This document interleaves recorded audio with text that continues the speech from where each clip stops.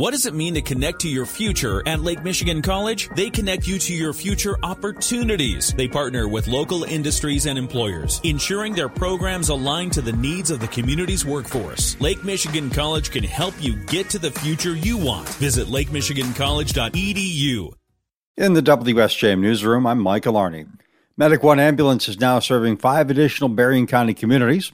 Hager Township Supervisor Izzy DiMaggio tells us Hager Township, Watervliet Township, Coloma Township, and the cities of Watervliet and Coloma all got together to talk about finding a new provider. We met for about a year and a half because of very poor service, very poor response times that we were getting from Pride Care. And then it ended in a culmination with discussions with Medic One to see if they then would provide service to our 5 communities. DiMaggio says the 5 all negotiated with Medic One to take over for Pride Care, worked out a 5-year contract.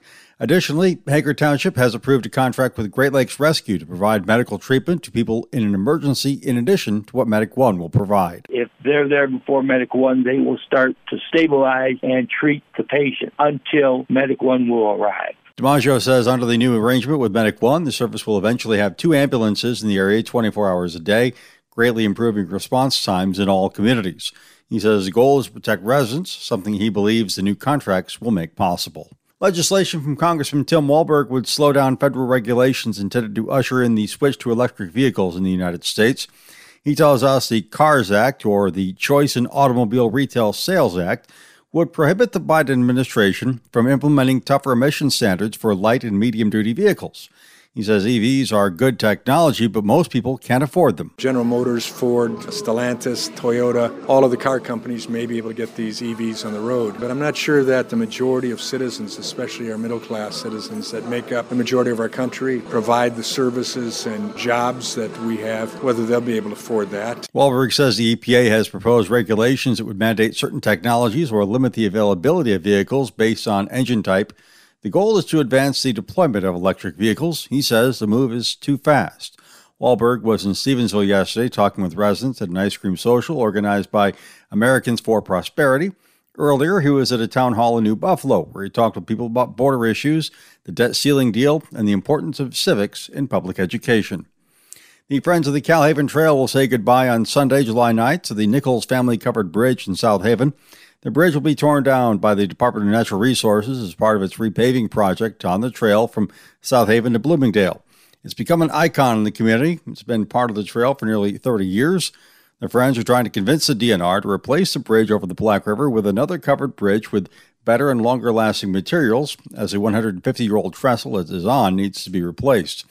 They say their efforts have not yet been successful, but they continue to have hope. There will be a short ceremony at the Trailhead Pavilion in South Haven at noon, followed by a walk and bike ride to the bridge. The long-awaited opening of Ross Dress for Less, a discount clothing and home goods store in Benton Harbor, is just around the corner. WSJM's Alyssa Stanky has more on the story. According to their web hosting, the grand opening of Ross Dress for Less in Benton Harbor is planned for Saturday, July 15th.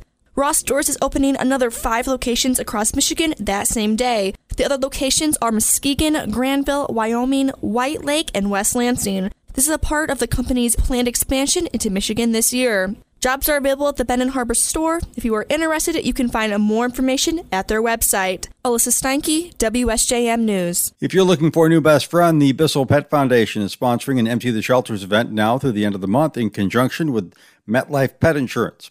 The foundation's Brittany Schlachter says you can adopt a pet for $50 or less. While it is the nation's largest funded adoption event, so very popular, the Bissell Pet Foundation started this event in 2016, and we've had nearly 160,000 pets get adopted through this life-saving event. She says 41 Michigan shelters are taking part, including the Alvan Humane Society in South Haven.